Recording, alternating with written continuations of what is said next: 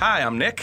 And I'm Rob. We're a writing team from New Jersey with a passion for film. An aggressive, all-consuming passion. Well, whenever we see a news article we find, insane, immediately it's... How can we make a movie out of this? Every episode, we read a crazy article from different sources and tumble down our own rabbit hole. Discussing cast, crew, and plot.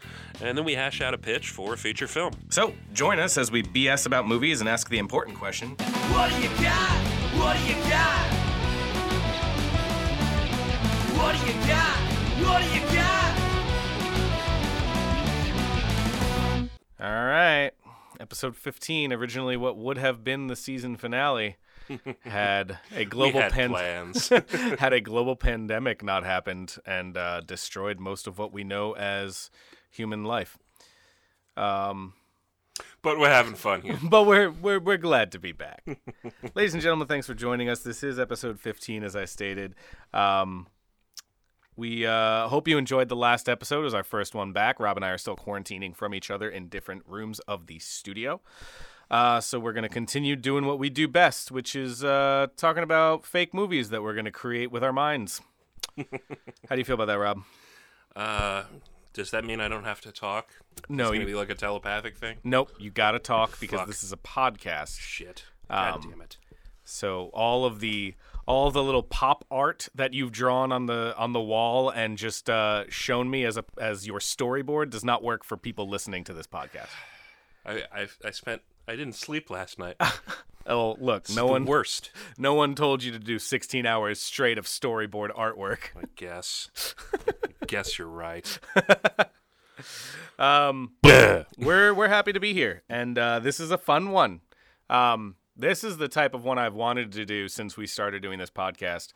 Goddamn mob movie. So for those of you who don't know about what this episode is, which is literally everybody but Rob and I, today's episode... What is wrong with you? Today's episode is about Ray's Pizza. If you are in or of the area around New York City, you know exactly what Ray's Pizza is. There's Ray's Pizza, there's Original Ray's, there's Famous Ray's, there's Famous Original Ray's. There's the one and only Ray's. Yep. There's a lot of different Ray's. However, the first Ray's Pizza, staple of New York, if you will, originally on Prince Street. I believe the original location has since closed down. Yes, the family sold it after Raffi died, and I think they made $10 million selling the building. Yeah.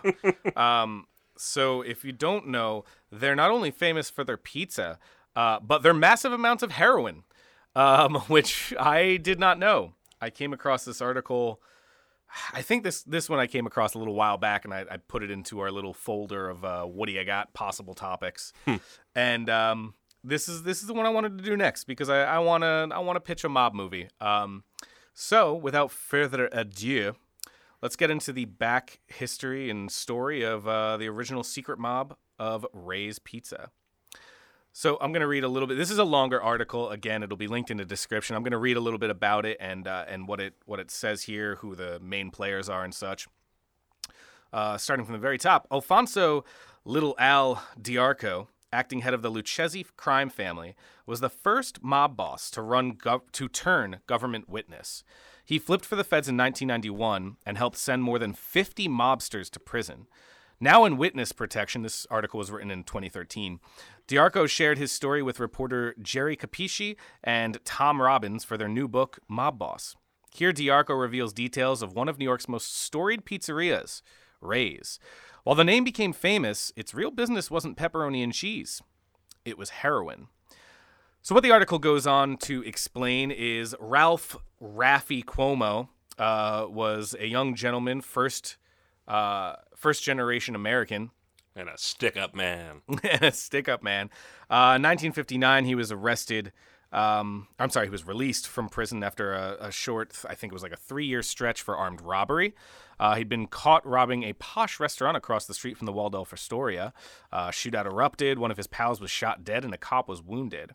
He took a pistol whipping from the police. His picture ran in the papers, blood streaming down his face, a patrolman tauntingly pointing a gun at his head. He did serve less than 3 years, however, and when he got back out, he opened up a pizzeria on the ground floor of an old tenement at 27 Prince Street, where he'd grown up. He used recipes his mother had bought from Italy. He called the place Ray's Pizza. He would later explain that Ralph's Pizza sounded too feminine to him. Ralph's Pizza. Welcome to Ralph's Pizza. He was a good cook. He had a white pizza, no tomatoes, that drew crowds. The restaurant became popular and the name famous, but sauce and mozzarella were only a sideline.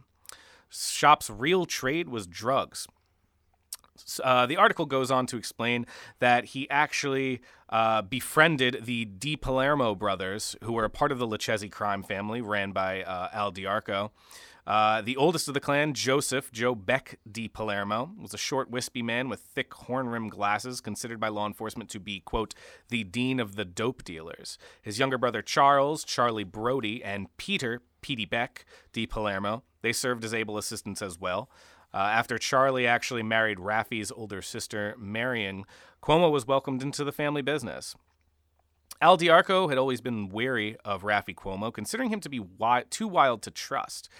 Today, from witness protection, Diarco recalled he was a stick-up guy taking chances on armed robberies. Basically, continues for many, many years. They were very successful at dealing heroin in and out of the basement of Ray's Pizza. None of the actual Prince Street crew, which they were called, used drugs themselves, which I usually feel like that actually leads to a more successful business. Once you start dabbling in your own product. Yeah. Once you start dabbling in your own product, things go downhill because, it's heroin. But they did have another addiction that drove them to ever larger heroin deals. Quote, they were all degenerate gamblers, each one of them. They would gamble $100,000, lose it, and then have to do another dope deal, Diarco revealed. It goes on to say continually that the drugs and the cash were handled in the pizzeria's unfinished basement directly beneath the ovens. The place had whitewashed walls and a dirt floor. Tree trunks, polished but untrimmed and dating from the turn of the century, held up the floor joints. They had one of Joe Becky's kids, Anthony, going over to the East River Savings Bank at Lafayette and Spring Street with bags of bills. They had a guy in the bank on their payroll who handled the money for them. They made millions in heroin. All the brothers and Raffi did. That's what they were about. They never stopped dealing. They were at it night and day. Throughout the years, turns out that the drugs started to kind of be sold right on their property, right at Prince Street, and Diarco was not happy about that, especially considering that his children ended up being one of the buyers. So there was an unwritten rule that the mob didn't deal in drugs. But Diarco, of course, knew the truth that that's not how things work. So once he got wind of the fact that the drugs were being pushed on their own streets, Diarco, who was, again, the head of the Lucchese family, was not too happy about that. Ray's Pizza did take off, but his success was more in drug money than it was in actually pizza, even though the restaurant really did find some high success and a lot of fame. The best slice of white pie there was. Yeah. The DA's office actually planted bugs in the pizzeria 3 times, but was unable to come up with any evident proof to bring them to justice. I believe the article states that going on into the earlier late 90s, Cuomo continued to deal drugs out of the pizzeria's basement. In October of 95, drug enforcement agents finally arrested the founder, charging him with operating a vast narcotics network from New York's most famous pizzeria. He delayed the inevitable for several years, finally cutting a favorable deal, agreeing to serve 4 years. At sentencing, his attorney made a last-ditch effort to reduce the term further, arguing that prison stress could kill his 62-year-old client, who was ailing from heart disease, diabetes, and recent back surgery. Prosecutors pointed out, however, that the pizza artist, which is what they call him, which I find is an interesting term, seemed to be in decent shape. He'd spent the previous night betting at the Meadowlands. He survived that 3rd prison term, returning to Prince Street after doing his time to oversee his still popular restaurant. That's where he was in April of 2008 when complications from diabetes and the heart ailment did him in. Service was held across the street at Old St. Patrick's Cathedral. 3 years later, Ray's sold its last pie when Cuomo's family shuttered the landmark pizzeria, and again, as Rob stated, it was sold. As things turned out, the real estate was almost as profitable as the drug sales. In 2011, Cuomo's heirs sold the 5-story tenement at 27 Prince Street with the old tree trunks in the basement. The price tag $5.9 million. That's a hell of a chunk of change. That is a hefty amount of money, or moolah. It's the story. It's the story of his life. Finding success in the mob, finding success in drug dealing, finding success in one of the most famous pizzerias in American history. And that's basically it. It's about his life, and it's a really good read. It is a longer read, so I do recommend going through it because it does go into a little bit more detail than obviously I felt necessary going into right now. It's a really fascinating story. Yeah, there's just so many cool little details that we're not going to be able to share with you, so definitely check it out. And I think somebody's writing a book about it. I believe so, yeah, because there was a book that came out about DiArco. Again, he was pretty much the first mobster to really go to the feds and turn on. He was the first boss. Business. Yeah, the first boss. But yeah, that's basically everything. So there's a lot of things to condense here, but yeah, Nick, what do you got? All right. So my movie, as I said, is basically a mob biopic. I had trouble choosing my director because I was going back and forth between Ridley Scott and Andrew Dominik. I ended up choosing Andrew Dominik because that motherfucker never gets the respect that he deserves. The two movies that he has directed are two of my all-time favorite movies: Assassination of Jesse James by the coward Robert Ford and Killing Them Softly. Unfortunately, for some reason, his movies tend to fail miserably at the box office. So it's tough for him to get his name on these top billings, but I would love to see him take on another mob movie, considering Killing Them Softly was, in my opinion, one of the best mob movies we've probably had in the 21st century. I don't actually view it as a mob movie. No? No, I mean, obviously the details of it are about a guy who kills people for money, but I think it's ultimately a movie about American economics. I mean, it definitely is, considering it takes place in 2008, when the economy crashed and everything. But yeah, I was between him and I was between Ridley Scott, mainly for American Gangster, because that is also one of my favorite mob movies of all time. I don't know if I told you, Rob, I have been quite smitten with the TV show Suits recently. Yes, you've been posting about it. I've been binging that, and I absolutely love it. It's a good show. It is. I'm in mid-season 3 right now. There's a princess? There is a princess, and I say that every time she appears on screen. Look, it's a princess. So my choice for Ray actually is Patrick J. Adams, who plays Mike on Suits. Okay. Wanted someone a little bit younger because this is the type of thing that I think would end up being similar to Scorsese's The Irishman, where you kind of follow the life, age, makeup, and get all that stuff going. The rest of my cast of characters: for Joseph D. Palermo, I chose Sean Penn. For Charles D. Palermo, I chose Ralph Fiennes. For Al DiArco, got to go with a Dominik alum and a mob alum, Ray Liotta. Hey, and for who's not actually Italian. I know he's not. It's great. Crazy. I added in a detective character to kind of keep it grounded in terms of following the Cuomo family business and everything. I actually chose Vince Vaughn. Okay. I'd love to see him play something a little bit more serious in his, not that he's old, but in his older age. He plays a lot of slapstick comedies, a lot of fun comedies and stuff. I'd love to see him take on a more serious role, where he can kind of like dig his feet into maybe being a dirty cop, maybe not. I didn't really dig into that too much. I would probably say it's a little bit dirty, trying to go after Cuomo and the Ray's Pizza. A couple titles that I came up with were The Pie Guy, Famous Original, Prince Street, and Brick Oven. Ooh, I like Brick Oven. Yeah, Brick Oven I actually came up with on the way over here, because brick kind of has, two connotations to it. Obviously, brick oven pizza, but also bricks of heroin. And just maybe hiding them in the oven as well. But yeah, it's basically what I came up with was the idea of a mob biopic about Ray's Pizza and how it really changed life in New York City and brought in a lot of heroin. So that's basically what I have, and I'd love to kind of put this together as a film we can pitch, which is what this podcast is about. So, Rob, what do you got? Okay. So just to start off with the essentials, I went a little bit older with my cast. Unfortunately, there's not like a lot of young Italian American actors you can really point out and be like. There seemed to have been like a huge swell of that, of guys who were getting trained in New York acting schools in like the 70s and the 80s. Mm-hmm.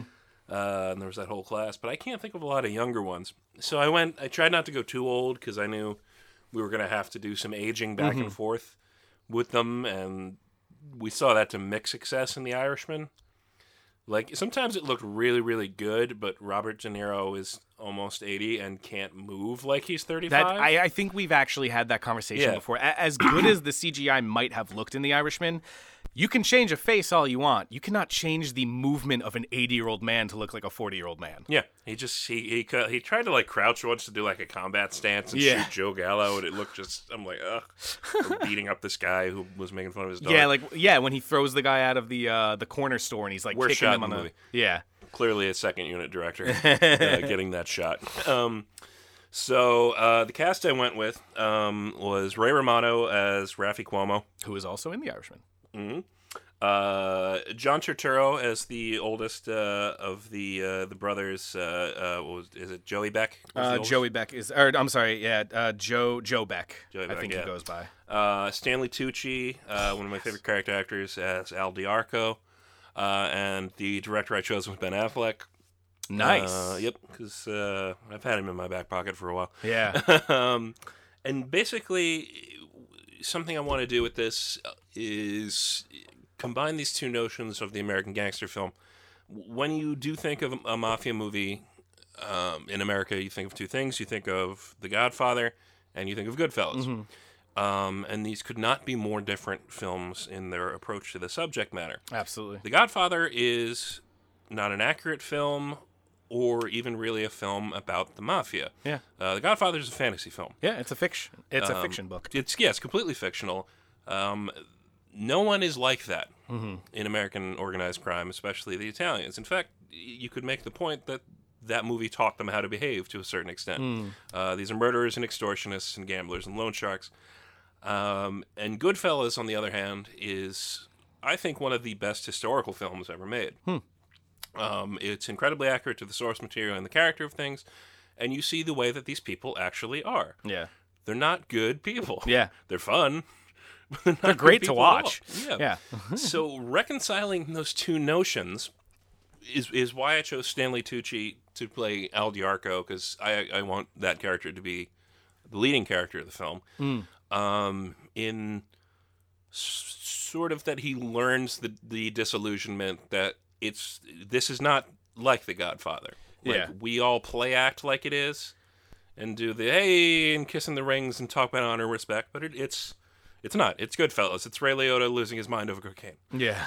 And learning that track of disillusionment is why I wanted to pick Ben Affleck as the director, because he is really good at doing like the camaraderie and friendship of very tight-knit groups, as we saw with like The Town. And he's also really, really good with showing the way things fall apart. So not only that, but Live by Night was actually an excellent gangster movie too. Yeah, I thought that was pretty good. Yeah. So yeah, just tracking the notion that like, this is your neighborhood pizza place, and yeah, it's mobbed up, but we love our neighborhood gangsters and all this thing, because even my family still talks about those kinds of people in very positive terms. Yeah. And like if you talk to, your grandparents or even your parents and you mention John Gotti, they tend to smile. Yeah. Like they liked these guys. Yeah. But underneath that is a basement full of heroin, and now they're selling it to your fucking kids. Yeah. So really, I would love to explore pulling back that layer of absolutely performative Italian-American experience. Okay. And that's my idea. Titles? Anything? I like your Brick Oven title a lot. The ones I came up with were Doe, The Racketeer, and Prince Street. Okay, yeah, I came up with Prince Street too. That's funny. Yeah, The Racketeer sounds like The Irishman and stuff. Similar in those. I just like The Rocketeer. Rocketeer is awesome. Similar in those regards. No, I like the idea you're coming up with. The idea of kind of, it's a small town story in a big city. Yep. And I think Affleck as a director could really honed that in considering The Town. I think The Town is a perfect example of what you're trying to go with there. And I would definitely agree that he could definitely bring his directorial style to make this film more personal than you'd expect it to be, if that makes sense. Yep. Yeah. So, let's put this thing together, shall we? Yeah, let's kit bash our way through the cast real quick. Okay. So you chose for Cuomo, you chose Ray Romano. People instinctively trust Ray Romano. He's a fantastic actor. He is. He's very good. And I'm so glad he's starting to get more recognition beyond Everybody Loves Raymond. He was excellent in, what was the Kumail Nanjiani movie where he played the father? Lovesick? Oh, you mean the one Kumail wrote about him and his wife? Yes. Oh, yeah. The something heart? I forget the title. The Big Sick. Big Sick. Yeah, that's yeah, what it is. That's it. Yeah. Great script. Great scripts. movie. Yeah, Ray Romano's excellent in that. He's excellent in The Irishman for the amount of time that he has on screen. Yeah, you really find out what a good actor he is once you realize that he's not really like the character from Everybody Loves Raymond at all. Yeah. Because, like, at its core, it's an Italian cast. It's actually a show about a Jewish family. Yeah. If you look at executive producer and writer Phil Rosenthal, Yep. who behaves like the Ray character all the time, Yeah. I'm like, oh, shit. They tricked us. It's interesting. I'm just trying to see where I would want to put it in terms, because I think if we're talking in terms of production, hiring a younger actor to portray older is always going to be easier. Oh, yeah, definitely. So I'm torn between using Patrick J. Adams just because I'm obsessed with Suits right now, and between using Ray Romano. I love the idea of Stanley Tucci. I'm willing to let go of Ray Liotta.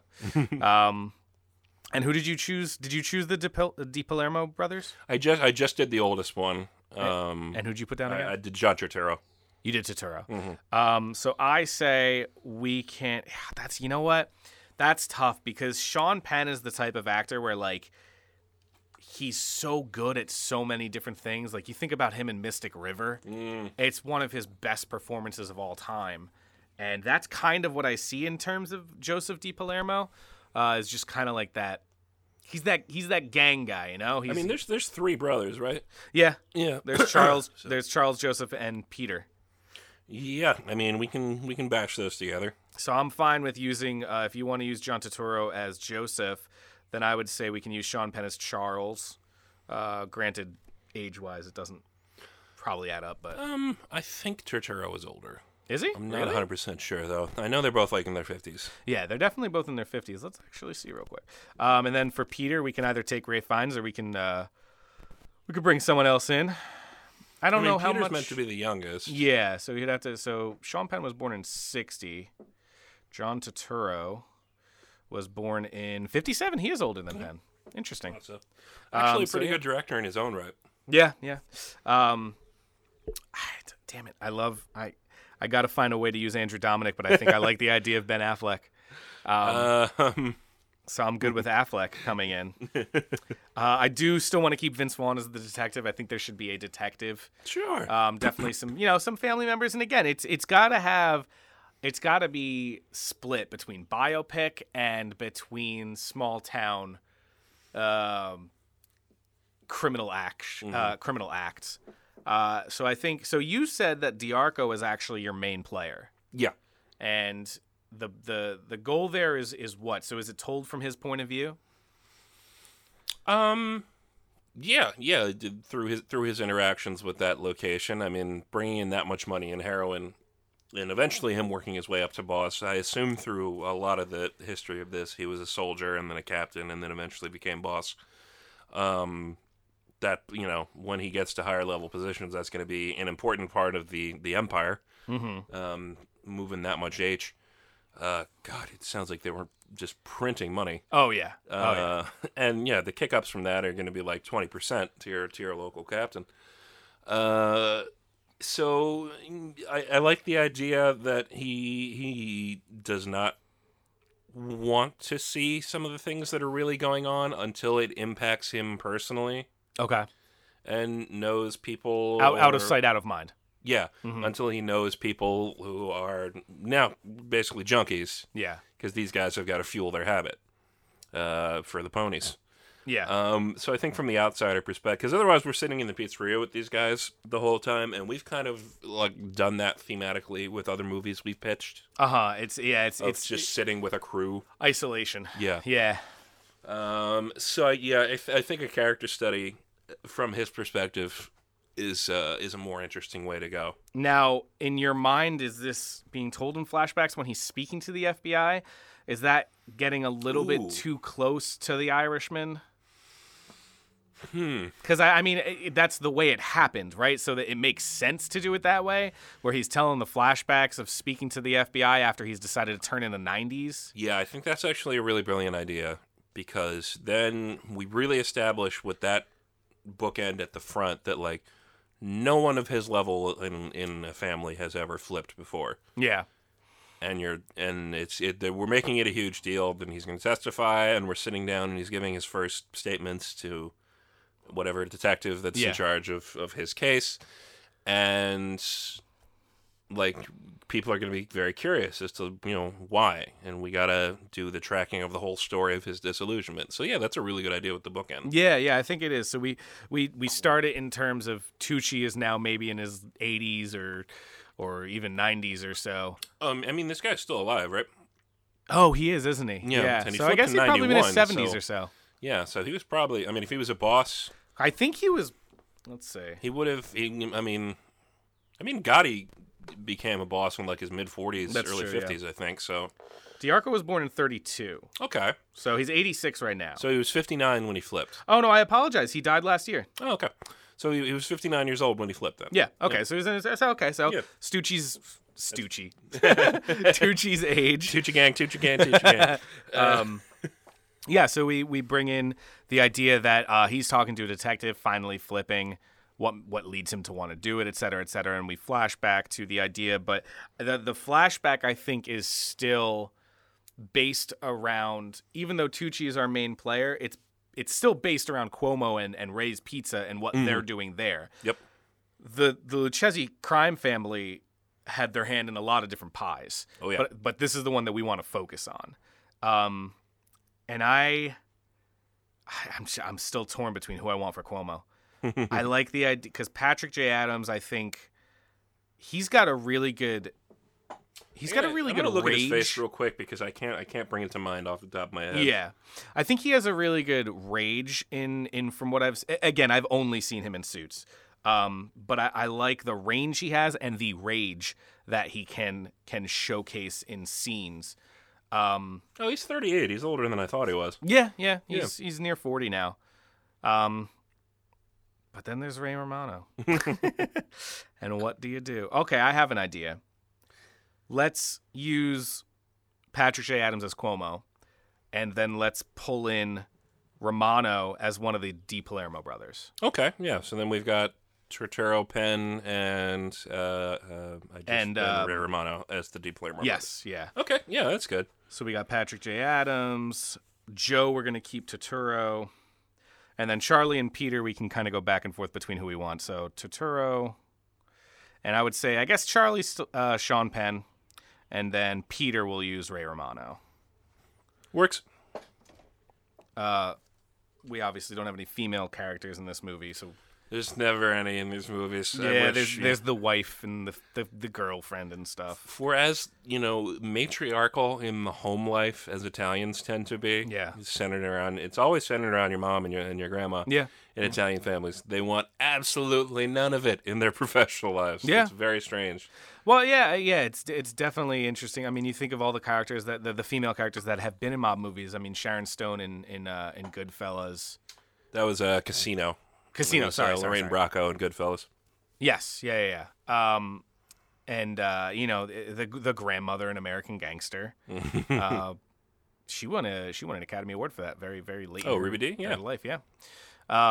But yeah, it's very much kind of out of sight, out of mind, which is kind of what you're talking about when it comes to DiArco's character, because he's fine with all of it until he starts to see not only is it being sold on his streets, it's being sold to his family.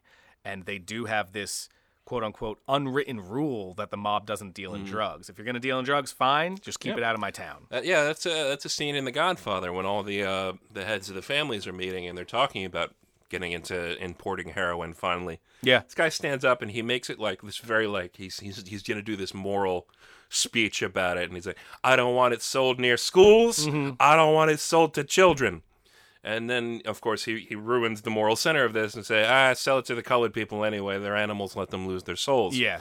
And that's the attitude that these guys had. Yeah, absolutely. So we focus on him telling this story of Ray's Pizza opening up and dealing with heroin in the basement and sending it out.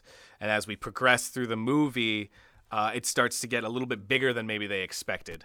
It starts to be way more in demand than they had originally thought it would be. And as they continue to do it, maybe there's the conversation between the Di Palermo brothers and Cuomo just being like, look, we got people who want this stuff right now. And, they're sitting there like, okay, well, let's ship it out. It's like, no. We got people right here who want this stuff right now. Yeah. And they're kind of having that moral dilemma of, hey, look, do we sell this stuff out of the pizzeria? I don't even know if it's a moral dilemma for those guys. I guess it's not. Because your favorite pony's got 3-1 odds at the track. We got to get down there. That's true. Yeah. So, I mean, okay, so you don't think there's a moral dilemma for their characters at all For about them, no. for selling it on their street? No. So they automatically are just like, look, we don't need to ship it anywhere. It's right here. Let's just do it. Yeah, Make more money. absolutely. But the idea maybe is that they're trying to keep it from D'Arco. Oh, of course. So they're trying to, keep it on the down low, keep it quiet, until we do get to that riveting scene where maybe it's his daughter that buys or his son buying for the first time, and maybe he comes home with a slice of white pie and underneath it in the paper bag with the paper plate that's covering the pizza, there's a little something, there's a little a little something vial. extra there. A little vial of brown stuff. Yeah, and I always forget that heroin's brown. Good heroin is brown. The good stuff. Yeah, so we kind of force Tucci's hand almost in that as the daughter or son comes home and maybe he got pizza for the family, brought home a pie, and as he puts it down, D'Arco looks under the pizza box and sees a little something extra there. And my question is, does the family know? I guess the family has to know what he's involved in. Oh, yeah, of course. But Yeah. do they know, one, do they know that he's involved with the pizzeria? Two, do they know that he's involved with drugs? Because from what we've read and what we've discussed, it doesn't seem like that's something that he was ever fond of. I mean, a lot of those guys moralize to themselves and lead their families to believe that, we do gambling and we give people loans and this and that, and that's kind of the play. And like, I don't do the dealing myself. We're affiliated with some people in Newark who do that, but we don't do that. Yeah, Like, absolutely. a lot of them were like that for a long time. Yeah. So it's a lot of lying to the family about what the actual business he's in. It's similar, or I guess it's really not similar, but the idea of The Sopranos, how Tony Soprano doesn't want to talk to his kids about it. He doesn't want them knowing. The wife kind of knows, but she, puts it out of her mind and stuff like that. 'Cause she's got a beautiful house. Yeah. know. So we have probably, I would say, between early 60s to mid 90s is when the movie takes place, between flashbacks and telling the story, which I think is, that's perfect timeline. Yeah. When you come to think about a mob movie, you're going to think between the 60s and 90s probably. Yeah. But where do we take it? What's the arc for Act 2, or when is the deciding factor that he decides to go to the FBI, or how do we deal with that without it being in the 70s, considering he decided to do it in the 90s? You know what I mean? Yeah. Where do we find that overarching plot point for his character to still be in the actual correct chronology and in the correct timeline of what happened? I mean, I guess technically he would be less and less involved on a personal level with the pizza place the higher in the family he got. Mm-hmm. So, I'm trying to think. Like, it's the center of that world, this place, both as a hangout and a money producing institution. Yeah. But it doesn't necessarily have to be like he goes straight from the pizza place to a police station. Absolutely. Yeah. I think it probably compounds with a bunch of other things. Of just some we have to have some kind of moment of introspection where he comes to the conclusion that there's no such thing as honor. Yeah. In this American institution, that's just a line they feed you so that you don't flip on people. So I would say maybe we stretch the truth a little bit. Maybe one of his children dies from a drug overdose. Maybe it's certainly dramatic. yeah, maybe they got hooked. Because we don't know exactly when. I think it said 79 or so when his children actually were buying. So if you think about it, in 1980, maybe 10 years or so, go on a huge bender, and one of his kids dies, and that's finally the straw that breaks the camel's back. Yeah, it's oh, wow, he had 5 kids. Jesus. Yeah, Italian families, right? Yeah, right. So yeah, maybe come late 80s or so, one of his kids dies. Let's see, he didn't become a made man until 1982. Who, D'Arco? Yeah. Now, what does that mean, made man? Does that mean in terms of being the head of the family? No, when you get made, like there are ranks to it. Like most people are what's called associates. Okay. Like you're not really in it. You're not in the family. But you're kind of a freelancer. Like the Iceman. Yeah, he would be an associate. Yeah. And then the guy he worked for would be a soldier who is a made man. Richard. And then you have a lot of protections, like, a made guy can't be killed without approval from a boss. Right, because there is something, as far as they're aware, there is sort of an honor. Yeah, loyalty you can't hit a made guy. To these rules. Even if you're another made guy, you're just not supposed to do these things. There's a lot of privileges that come with it. Yeah. And then from there, you can be a captain of a crew, and then there's the boss. Yeah, it's crazy how they actually have such a strict hierarchy. Yep. For mob families and stuff. But yeah, I guess what we would do is get to the point where he is now the made man. He's head of the Lucchese crime family, and he's kind of turned a blind eye throughout the last 2 decades or so to what's going on because, hey, it's making them money. Yeah. So he doesn't get made until 1982. Apparently, there was some kind of freeze on putting new members on for a long time because of a bunch of snitches. Snitches get stitches. Let's see. We do definitely have to do okay. So where are we going with the detective? Because he's got to be there throughout. Oh, I forgot. Yeah, there's a detective. We have the detective. He has to be there throughout. The DA's office planted the bug 3 times in the pizzeria and came up with nothing that they could truly use as evidence. So that's got to be a big plot point. Them planting the bugs 3 separate times, or at least planting it just once. Maybe you don't have to go 3 times, but planting it and not being able to get anything from it. So you got this detective following this case throughout. Let's say maybe he's tipped off 75 and he's there till D'Arco tells him his story in the 90s. So you have this kind of this enemy relationship between the detective and the family until the 90s when D'Arco and him sort of form this. Yeah. I wouldn't say bond, but maybe they form this, understanding. Yeah, because it's 91 that he makes that decision. So he gets made in 82.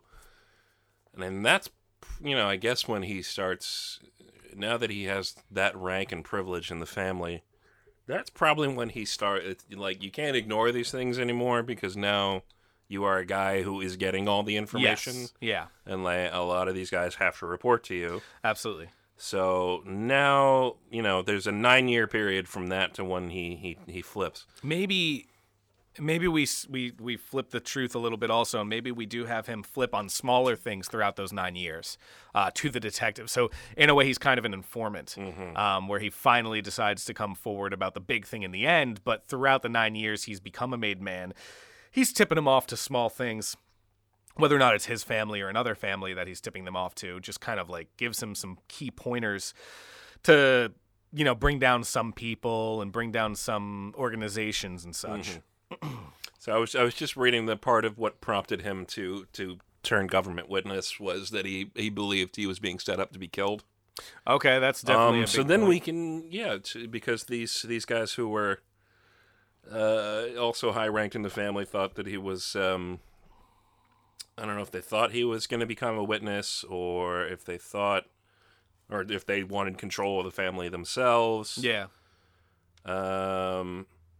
Okay, so in 1991, he was replaced as acting boss with a four-man sort of panel that Okay. ran the family, Like a board. and he was one of them. But it became obvious that these guys were maneuvering for more Yeah. power. So he felt his life was threatened. I guess then if he was kind of reduced, oh shit, I unplugged my microphone. Everything all right? Can you hear me? Yeah, we're good. Yeah, there we go. I unplugged my microphone. I guess if he was reduced in power from being the sole boss to being one of four. Kind of take away the you Yeah. know the what's it called, the when you have a board of directors and one of them owns 51% of the Yeah, shares. exactly. You know? Like he's getting maneuvered. Maybe it's because he's like trying to move things away from drugs. Yeah, maybe starting to soften. You Yeah. know? And that's a big part of it. Is this detective has been on him for like 9 years now? Of like, you can't avoid these things. You know what's happening. Yeah. Go down. He's been trying. You know what? He's been trying to get him to go to the basement. Like the Of the detective's trying to be getting him to. Yeah, like you go down there for yourself and see what they're doing Yeah. and see where it's going. It's all labeled. Yeah. And like that's a big prompting for him to be like, I think the Lucchese family should move away from this, and they kind of undercut his power. And then he makes that introspection we were talking about, where he's like, this is no fucking good, and these are not good people. Yeah. Yeah. And he's decided, it's finally time for me to make my name by myself and not part of this family. And bring it to the detective and finally, square away all the debts I may have owed in the past. But going further back, I think an important part of the first act of the movie is to really play into the fantasy of the Italian American mafia. Yeah, And, absolutely. there's a lot of food and there's a lot of hugging, and your mom is at the pizza place. And Yeah. And by Act 2, we really need to just turn that shit on its side and shine the light on what it really is. It's movie romance. It's fantasy that people want to be true. Yeah. And then, come Act 2, it's kind of like, well, all that shit's not real. That's just kind of the way it looks on the outside looking in. Yeah, I think when you do a mafia film, you do have a moral prerogative, really, to at least try to disabuse the mainstream movie-going public of that fantasy idea. Otherwise, it's a moral failing if you make these people look good. Like that's kind of part of the problem I have with The Wolf of Wall Street. Is that it paints them in a It's light. like everybody likes those guys. and they want them to get Jordan away with it. Belfort, what a badass. And again, that's why I go back to Goodfellas. Is by the end of it, you're like, these are not Yeah. good people. Even like You have to, that goes for any type of film you're writing or any type of piece of art you're writing. You have to have characters who are definitely flawed, but they also have to be believable, and you have to feel some way about them. You don't need to like them. You don't need to love them, but there definitely has to be some emotion towards them that's not just utter hatred or you're painting them as a hero no matter what. And especially in real situations like this where these type of things do happen, these are mob guys. These are murderers. These are people who are selling drugs and doing a lot of criminal activity. It can't be, oh man, mob life is just so glamorous. yeah, I want that. Yeah. No, you don't, because your job is to ruin lives Yeah. in one form or another. Yeah. Whether it's giving a guy a loan with a 50% interest rate, Yeah. you're gonna break his kneecaps if he doesn't pay. Which would be actually an interesting premise for like maybe a side plot or like, even one scene.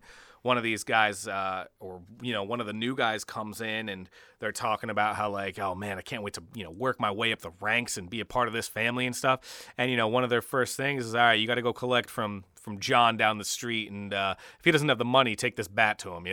And maybe this guy is obviously shuddered by the fact that he's terrified to have to do this. The guy doesn't have the money, and it's him coming to terms with like, I gotta break this guy's knees. That's not what I want to do. If you let him get away with it, he's never going to pay us back. He's always going to have an excuse. Yep. That's what they say. They send someone in to do the business. As soon as I read this article, and as soon as I had written up my plot, my cast, my director, and stuff, I was searching through Netflix, and I saw Knockaround Guys on there. I haven't seen that movie in like 15 years. Who's in that? Barry Pepper, Vin Diesel, John Malkovich, Seth Green, Dennis Hopper. I used to love that movie as a kid. That was like one of my favorite movies. I like wore out the DVD. Like that was one of those movies that I watched all the time. So I watched it the other day while I was writing this stuff up.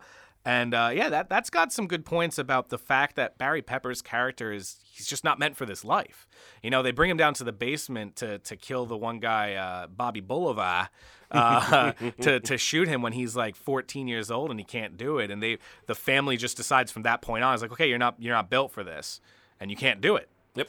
And you know that's a whole plot point for the rest of the film. But I digress. That's the idea that I think is important to notate. Right, this is not a glamorous lifestyle that people lead. That is just the fantasy. That is what you see in movies. And like you said, Goodfellas does a great job at painting it in the proper light. Because Godfather romanticizes it. Yeah. Which, again, Godfather's about family, it's about honor, and it's about respect. And ultimately, those are only surface values for the American mafia. Don't get us wrong. The Godfather is a fantastic film. Francis Ford Coppola's, one of the greatest films ever made. Yeah, one of the greatest films. Some of the greatest characters and everything, but it's not true. And I think that's one thing a lot of people forget is that it is based off of a book. It's it's based off of a piece of fiction. Yeah, it's kind of a schlocky book too. Yeah. Like it's, Mario Puzo, who wrote those books, he wrote like a lot more sort of highbrow stuff before The Godfather, and he didn't make any money. Yeah, and he was like, well, people are fascinated with crime. Let me just... And he wrote The Godfather pretty quick. Like, this was his money book, and then it became this thing that they couldn't escape from. It's interesting. It kind of reminds me of, like, the fact that, like, people praise these type of characters. Like, look at Scarface. It's the John Mulaney bit. Like, people wear knee-long Scarface T-shirts. I wonder if they know what the movie Scarface is about.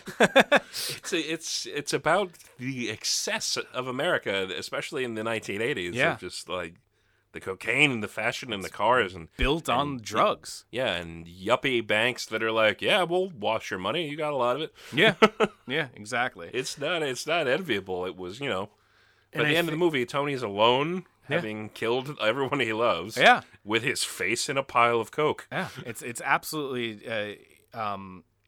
it's completely disastrous in terms of what it did to his character. But I think that's the part that we want to make sure we steer away from in terms of an audience. The movie does it fine, but the audience comes out of it going like, "It was awesome. That guy's so cool," and like. You got to kind of hammer it into the audience's head, like, no, this is not cool. Yeah, you're not getting the point. you're not understanding what we're trying to show you here. But yeah, so I think we have a good take on the idea and the premise that it goes from the 60s to 90s, where it hits its beats and everything. But I think we don't end in the 90s. I think we end further when Cuomo dies, or when he's sentenced to his final jail term, because at that point maybe D'Arco is kind of feeling satisfied. Maybe he's feeling like something was finished and he did a good job. I think I have an image in my head of a lot of the old New York was built over and demolished. There's a mosquito in here. Get away! Oh God, I don't want to touch it. Hold on, I want to kill this son of a bitch. All right, give Rob a minute. He's on the microphone. He's on the mic.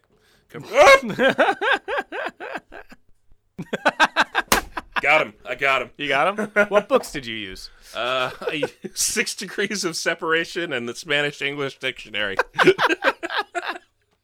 Perfect. Holy shit, I was about to make a serious point. So I have this image in my head of D'Arco watching as the pizza place is like the signage is taken down once the building is sold. Yeah. And it's definitely converted to condos in that neighborhood. and the bottom floor is probably some yuppie shop or like a Starbucks or something. Yeah. And just watching that happen, and with a mix of satisfaction and nostalgia and kind of regret on his face. Mm-hmm. All those kind of happening at once, because like there's still a loss happening when a place like that is gone, but also he knows what was really there. Because that's the thing in my head. My grandmother told me once her family's like basically ancestral home in Brooklyn was demolished to make way for expansions to the bridge. And she said her father would get like a bottle of hooch in a brown paper bag and go sit on a bench across from where they were doing the work and watch as they destroyed his mother's house. And that's kind of the vibe I'm going for with that there. It's just that coda of watching the place be turned into just another, New York building. Yeah, absolutely. I'm trying to see on the actual map what is... So it looks like the original Ray's, what's it called, awning and stuff, that's still there. It looks like the store is still there. So I guess they sold it, but they kept the actual restaurant there. Ray's Pizza. Guys, Google along with us. 27 Prince Street if you do want to look. But yeah, look at the street view on my phone. Check it out. Huh. So it is still there. That's the Prince Street location? That is the actual address. Wow. Yeah, it's in the article. I bet you somebody reopened it as like a... I wonder if the pizza's still any good. Because it's completely different, ownership. But yeah, established in 1959. So this is the actual original place. It's still there. Well, hey, it's got 5 stars on Google. Man, I really wonder what the actual basement looks like. Because I think the article did say that like the stumps and stuff were still down there. Isn't that fascinating? That's crazy. That's just the way that they would build these structures in New York, these tall structures with trees holding up the floorboards. It's kind of fascinating. Imagine living above that place. Right? It'd be pretty crazy. I kind of want to go. We should definitely take a trip there one day once everything's it's safe. right by Washington Square Park. Yeah, Oh, it's wow. right down on Prince Street. Yeah, holy crap. We'll definitely check It's a that great out. location. Yeah, absolutely.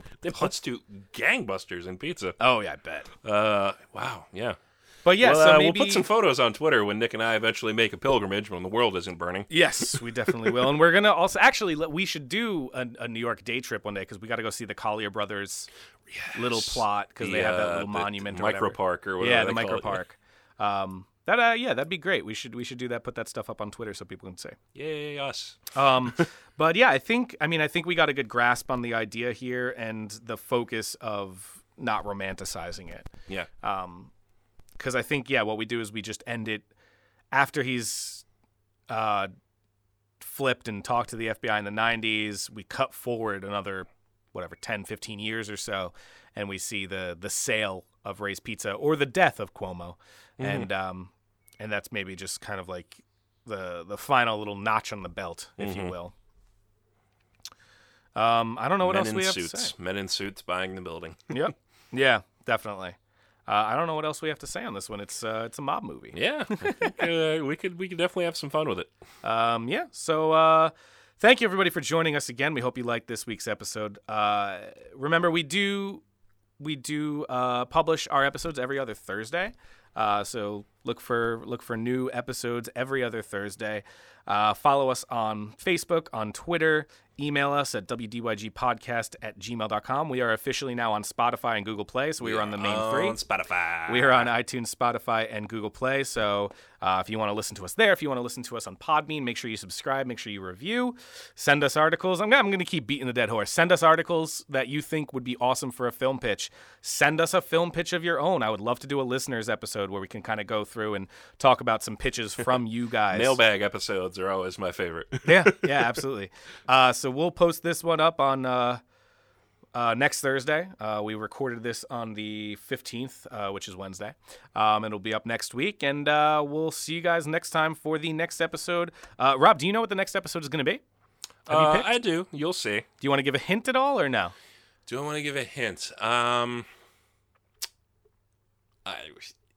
I mean, we just talked about a pizza restaurant, but that's not what the movie's about, so I'll just say food. Okay, awesome. All right. So I've been Rob. I've been Nick. And that's what we got.